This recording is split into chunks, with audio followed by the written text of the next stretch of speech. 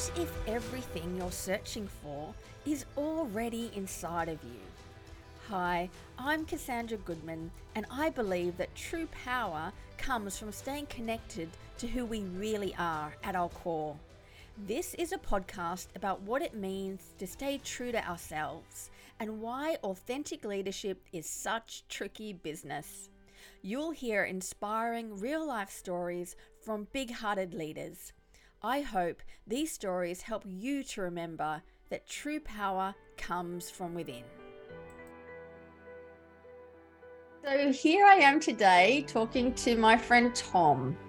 So Tom is a director at one of the world's leading engineering professional services consulting firms. That's a mouthful, right, Tom? But I got it right. It sure is, yeah. And Tom's career has gone from seeing him design bridges to being the person who takes care of those who are designing bridges, which, you know, to me is a fascinating topic and one I know very little about. But I'm sure Tom will give us a glimpse into his world of taking care of the folks that do the very important work of designing bridges that so many of us use. So Tom was born in New York. He spent some time in California, Colorado, and now lives here in Melbourne. And that's where Tom and I met, actually at the dog park, because Tom's dog Alfie and my dog Belle are best buddies. They love playing in the park. And Tom and I have had lots of conversations in the frosty evenings in our local dog park, sometimes on the beach in the warmer months. And at some point in those conversations with our dogs, I said, Tom, I would love to talk to you on my podcast. And kindly, you said yes. And so here we are. Welcome, Tom. It is good to talk to you outside of the dog park, Cass. This is really nice. It's slightly weird, isn't it? But it's good. Good weird. It is, and it feels like both it feels like a break in the middle of the day, but yet it's not. Here we are. We're talking about things that are important for our work and just how we are as people. So I'm looking forward to this. Thank you, Tom. I think what was clear from our very early conversations is we share a passion for authentic leadership by showing up as leaders who care deeply for those we serve, those we lead, and who take the job of leadership really very seriously. That's something that struck me from our very first conversations, how seriously you take this great responsibility we have as leaders of people. And so, Tom, you've listened to some of my first podcasts and you know kind of that this is a candid conversation. It's not scripted. It's really just to see where this conversation takes us about the tricky business of being true to ourselves, the tricky business of staying connected to and accessing power that comes within, this innate power that we all bring to our roles as leaders. And so my first question is, if you might be willing, Tom, to take us back to a moment in your life or your career when you realized that you were not being true to yourself. Yeah, and Cass, it's a tricky question, and I really kind of appreciate you asking it to begin with, and it got me thinking about that, about when I am and when I'm not true to myself, and am I true to myself? So I'll go back far, quite a ways to talk about that. But I guess first I'd say,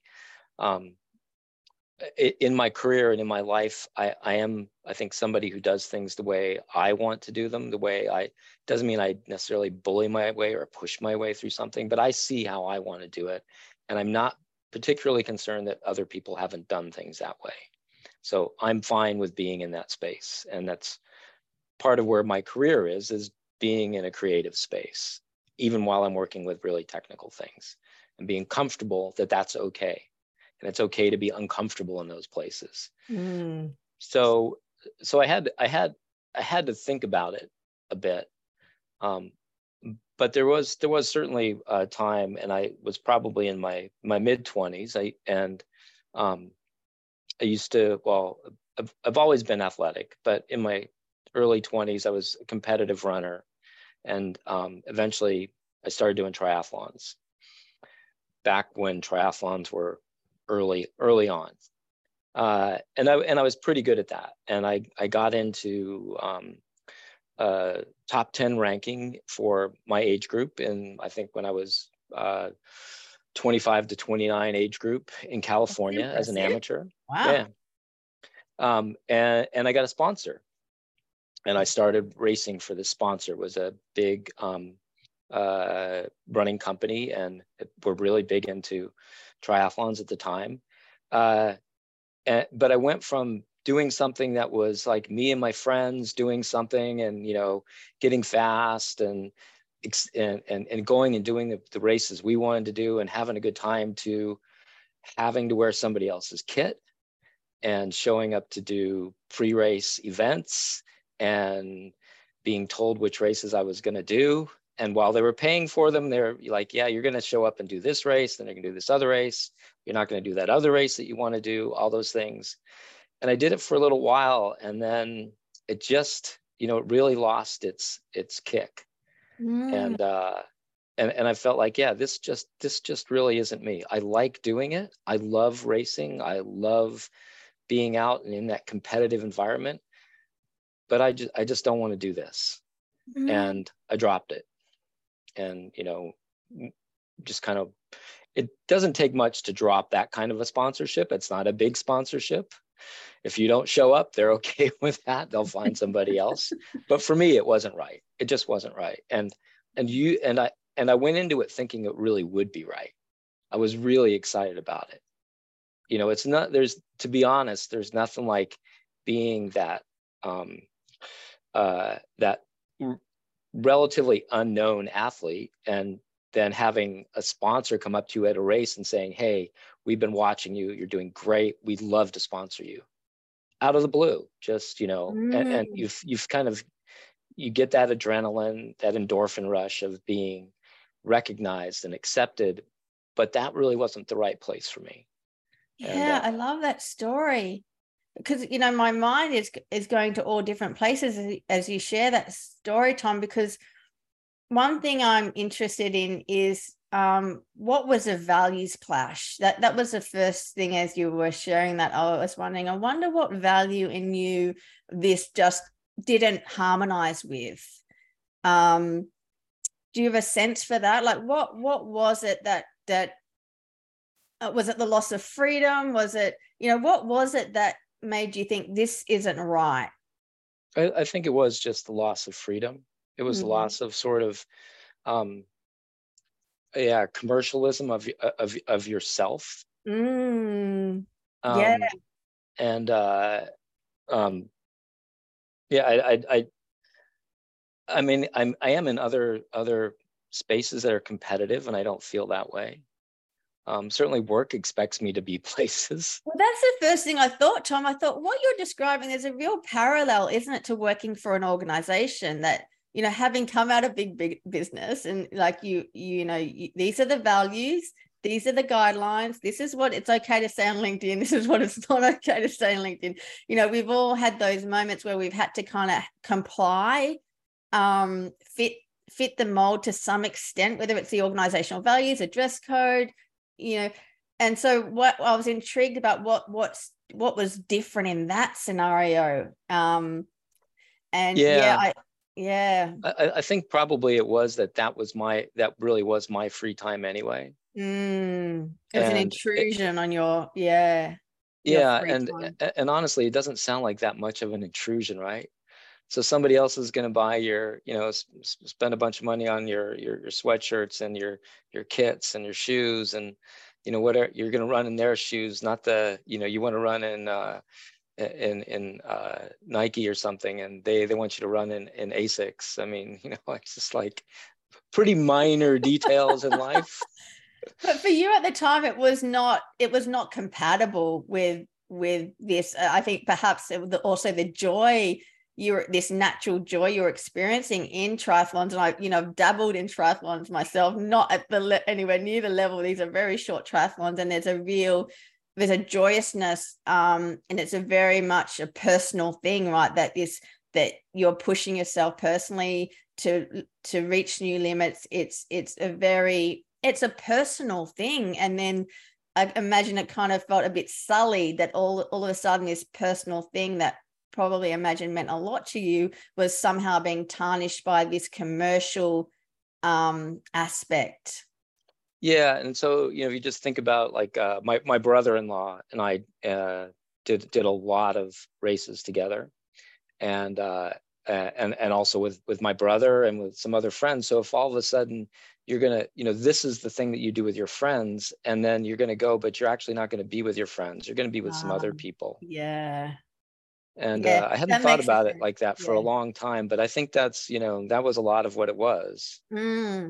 So your values that were incompatible with your values around freedom, your values that this is my personal thing with my family, my friends, how dare you take this away from me for a couple of bucks? That's right. I can imagine that. Yeah. And, when I think about my work at the Center for Self-Fidelity, and there's a parallel there about me putting the pressure on the Center for Self-Fidelity, to pay my mortgage. I've had to learn that that's a thing that can sully this deep passion I have for helping leaders to be true to themselves. When you put that commercial pressure sometimes on things that are, deep passions, it can get really yucky. Yeah. Yeah, and it's ironic that we, in any corporate world, we end up working with, just that pressure, that both the pressure of you taking care of somebody else's money, you being in a position where you need to do things in order to continue to be viable in your lifestyle, paying for your mortgage, paying for your kids' activities, paying for private school if your kids are going to private school, all these things that all of a sudden lock you into what you need to do. Right. Yeah. Yeah, I think so many of the leaders I work with and coach, and I imagine lots of the listeners can relate to this challenge of money causing us to end up in places where we just don't feel right. And sometimes the addictive nature of those places, I certainly admire, and I'm not surprised by that story, Tom, knowing you as a man of your values and integrity and clarity and doing what's right for you. So I'm not surprised you weren't lured by the sponsor and all the ego stroking that would have come with that, and all the external trappings of that. That you were able to make that right choice based on your values to pull back from that sponsorship arrangement. But I know for a lot of people, it's not that simple, right? Because we're kind of conditioned to want the gold stars, to want the accolades. Like, what do you mean you'd walk away? Like, people would kill for this sponsorship. Like, it's a lot of pressure, isn't it, sometimes to stay stuck in these situations that we just know deep down aren't right for us. Yeah, I think it does take and I guess I feel fortunate that I don't feel like I have to do a lot of soul searching to find those spaces for myself. But I know for some people that is more of a challenge to find that space. And just I guess what I would want to add to that is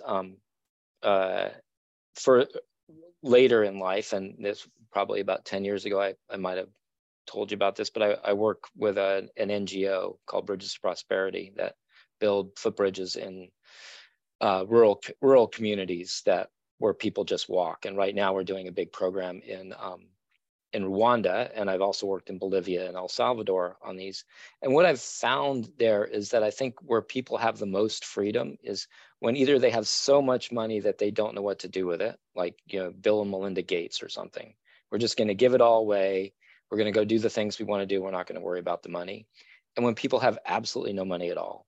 And so when you don't have that constraint, when the money is a constraint for you, I'd say when you let it be a constraint, and granted, there are limitations about when it's important or not important, that really pulls at your ability to be true to your own self. It can be such a corrupter of our values. And, I know in my first book, I talk about this idea of junk values that come in and kind of displace our core values. And I think these values around consumerism and having the cars and the clothes and the stuff and the trappings of success, I'm doing air quotes here, it's such an addictive thing, right? And yeah, so I think you use the term soul searching there. And I think that's such an important point, Tom, because you said something like, it didn't take a lot of soul searching for me to realize this situation had pulled me out of alignment with my core values. And what I just want to reflect back, having observed you many a night wandering up and down that dog park, you strike me as a deeply reflective man. So is it true to assume that you have these deep kind of almost embedded self-reflective practices that your soul searching, I think, has been done and is continued to be done, this looking within, right, which is rare today because people are so busy and also afraid of looking within. Are you a man that regularly looks within to do this soul searching? Probably. Maybe I've just gotten so used to it I don't notice anymore. Yeah. You know, I did I think that we are able to really set some of those things that are important to us and figure out what those are. And, you know, for some people, say like making money in and of itself. And I know people who went into their career with a plan of retiring at 50. So they didn't go into their career to make money because they wanted to make money. They wanted to be done with making money when they were 50. Yeah. There's always and so that was a specific thing, as opposed to I'm just obsessed with making money for the rest of my life. It's a vehicle to get to a level of freedom. And I completely understand that. Whereas me, I would say I don't care. And my parents, and I'll reflect this back to my because my parents have always been really generous. They don't have a lot of money, but they're comfortable and they have no problem giving away whatever they have. And my mom says she thinks money is like manure. It's only really good when you spread it around. I love that. I've not heard that before. That's a good one. Yeah. She doesn't say manure very often, but my mom probably would use the S word, but your mom sounds far more refined. But I think it's absolutely true. And so the things. So for me, there are things that I know that are important. So like with my career, things that are important to me are the long-term impacts of what we do, of connecting communities and leaving something that is a positive, lasting part of the community. Bridges that look nice. They don't have to be shiny and flashy, but we can do things thoughtfully, and recognizing that what a community looks like is important. So a bridge that is compatible with a community, whether it's a nice little underpass with nice appenditures to it where you come in and there maybe some sculpting to it and softened edges and things like that. These are not big deal things, but we've thought about it and we've tried to make it nice for somebody. I think those things are important to me. We did an exercise in my leadership team, the team I'm part of as a leader, our business leadership team, a couple of years ago, to do a 5-year reflection. And the exercise, and I highly recommend this to people, was picture yourself giving 2 years from now, you're going to give a speech in front of your peers and be able to say, here's what my team has done over the last 2 years, and or 5 years, whatever that time period wants to be. And here's what we did, and I'm really, really proud of what we did here. And so, was that we doubled in size, that we made a lot of money, what is, if there was one thing that you could say after, say, 5 years from now about what you did, what you accomplished, what would that one thing be? And so for me, my reflection was, my team was able to figure out how to decarbonize all the work that we do. So we have a zero carbon design. We don't add any carbon. We're taking carbon out of the environment. If I could say that, or I could say we made $100 million, which one would I rather say? I don't care about the $100 million. I really don't. And hopefully nobody from, my CEO is not listening. But well, in today's world, that financial reward you'd think would be an outcome of taking sustainability seriously, because that's what we need all organizations to do. It is. It's the biggest opportunity the world has ever seen. Yeah. So all those things go together. And I guess that's kind of where, for me, I feel like if I do those things that are right for me, the other things we will take care of. We won't ignore them. I won't say I just don't care. I still have to keep the ship afloat. We have to do all those things, but that shouldn't be the why for us. There should be a higher level why that we're doing something. And I think that helps keep me true to myself when I'm moving in that direction. I can't do all those things. I know that I have to be able to take other people there too.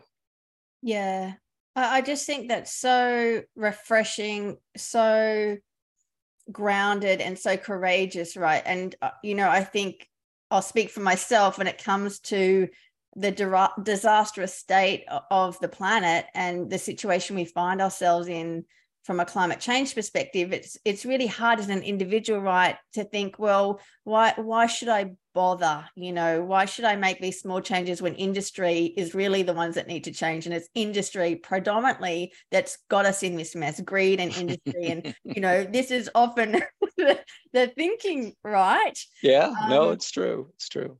And so to hear of industry leaders like yourself that are really taking sustainability seriously, that are really prioritizing it over more money, more double-digit growth, more short-termism, all the things that have got us in this mess, it's just so relieving. And it makes me think, yes, there is hope.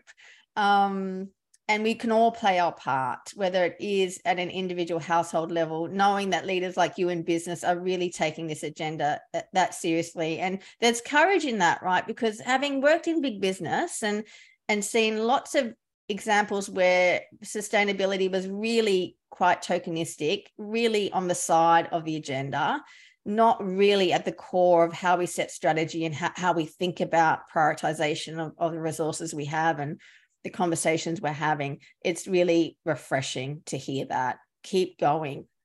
Yeah, I think that our industry, I hear things every day.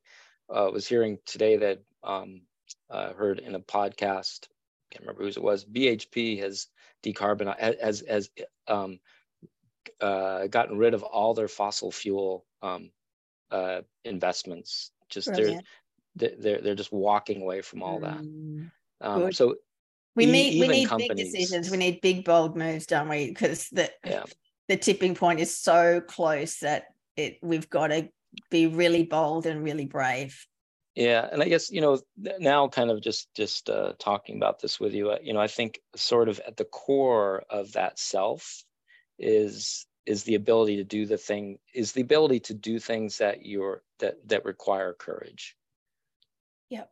And and if I look back even before sustainability, before decarbonization became a true day-to-day focus for us, some of the other things that I got to work on, and I consider my career as like, if I could have scripted something and said, where could all these things happen and where would I be to do these things, I couldn't have scripted it any differently. So, for example, I was in California working as a bridge engineer when we had the Loma Prieta earthquake, and it caused lots and lots of damage. I happened to be in a position to do reconnaissance on the damage, to go into San Francisco the night of the earthquake, when people were leaving. And those times when those things require courage, and I guess, I feel lucky that I was comfortable in those, going and doing those things. I know people that didn't want to have anything to do with it. They're going to stay home and let somebody else do it. And me and a lot of other people too, and a lot of other people do it now. You see it after a big earthquake, when people just go and they jump in and they start digging into buildings and putting themselves in incredibly dangerous situations because they're compelled to do it just based on what happened right then. Yeah.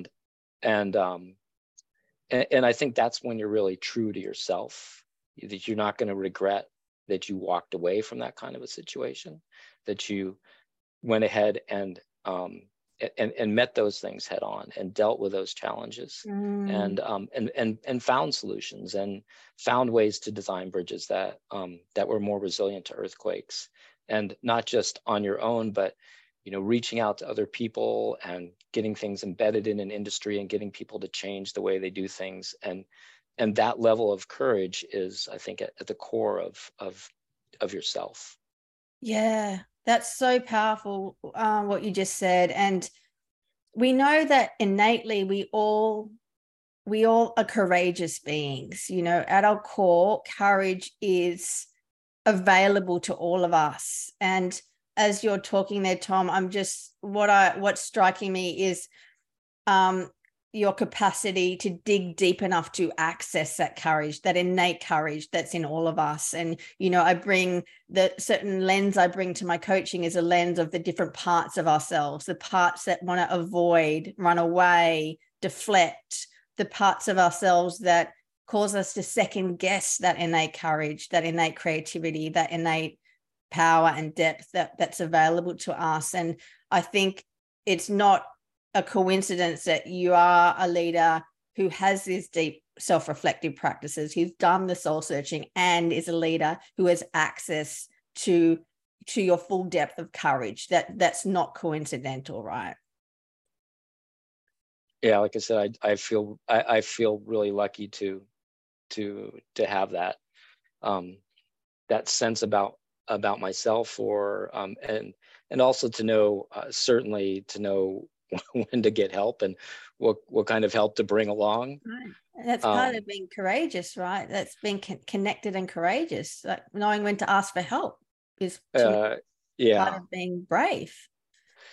Yes, I ask for a lot of help. Good. I think we all need to ask for help more often.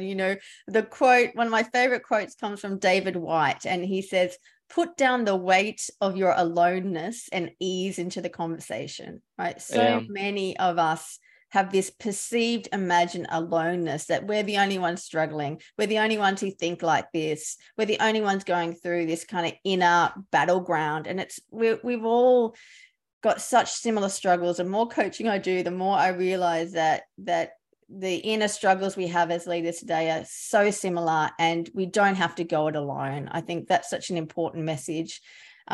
So my final question, and in some ways you've already answered this, but my question is, when you're being fully yourself, what sort of leader are you empowered to be?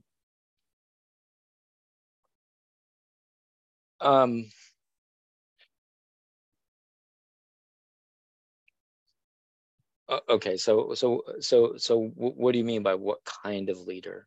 Well, you've already talked about you're a courageous leader. What would be a different way to ask you that question? But when you're fully yourself, when you feel empowered to access the depth of your core, of who you really are, who are you being? How do you show up in the world and at work? Well, I think I show up as open, it's a I mean, there is a deeply creative side to me, which has to get in my industry. In some cases, it has to get doled out in small bits, because working in an engineering world, sometimes there are only small places for it, and other times there are big open places for it. Mm. So, so I work with some brilliant architects, people who are bridge specialty architects, and I think in those cases, so we had a call with architects that we're working with on a project in Australia, but they a group that we work with out of Copenhagen, and you can look at any of the big bridges that are running across the ocean out there over to Sweden, and they probably had their hands in it. They are just brilliant to work with, and those times when we have a blank piece of paper and we can start to work on ideas, I think is where I feel the best about myself. And there really are times when you go into something like that, an idea about what we're going to do for this, and not necessarily something that's big, this small local bridge, but it's something that we want to fit well to the site. It's nice, but it's not overly nice. It's still going to be special for the community and give them a sense of pride in themselves and speak to them. It's not ours, it's theirs. We're creating something for them, but we have a blank piece of paper. And you can go into those environments with people of different capabilities and literally come out and not know where that idea came from. And it really does become an opportunity to sort of mind meld with the people that are there. And even the architects that I work with, they will say the same things about that. Like, they would not have had the idea that they had, or that they sketched, or that I sketched, unless they'd seen what somebody else was doing in the room, unless they'd had that conversation with you. And so being in that environment where you really are connecting with other people and kind of all growing together, I think is where I feel most comfortable. I love that. And, we touched on the importance of, working collaboratively, not working alone, staying connected. And, this idea of co-creation of bridges is a pretty special one, that when we're all contributing to the creation of something new, that's really powerful. And so, I think what I'm hearing is that at your core, when you're really accessing your true power, you're a leader who is creative, deeply creative in a connected way, who's open and who has access to this deep well of courage that's within you, within me, within all of us. And to bring all of that into, the world of bridge building, I think is quite extraordinary. And, anyone listening to this who say, well, I can't be playful, I can't be creative, I work in accounting, which is stuff I hear a lot. It's like, well, let's call BS on that. We can all be creative. We can all be playful in big ways and small. This is always available to us if we've got the courage to access it. Thank you so much, Tom. I really enjoyed this chat.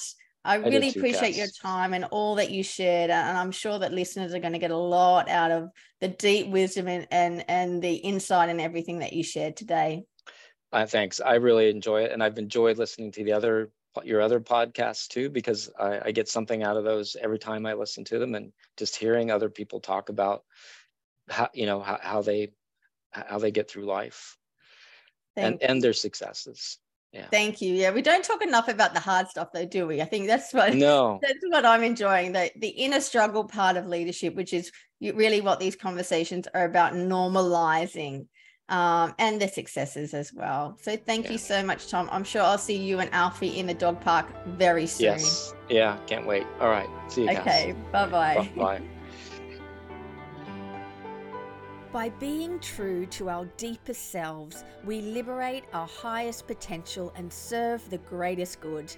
As the founder of the Center for Self-Fidelity, I am on a mission to help leaders feel more authentically empowered so we can co-create workspaces where people can thrive, perform, play, and belong.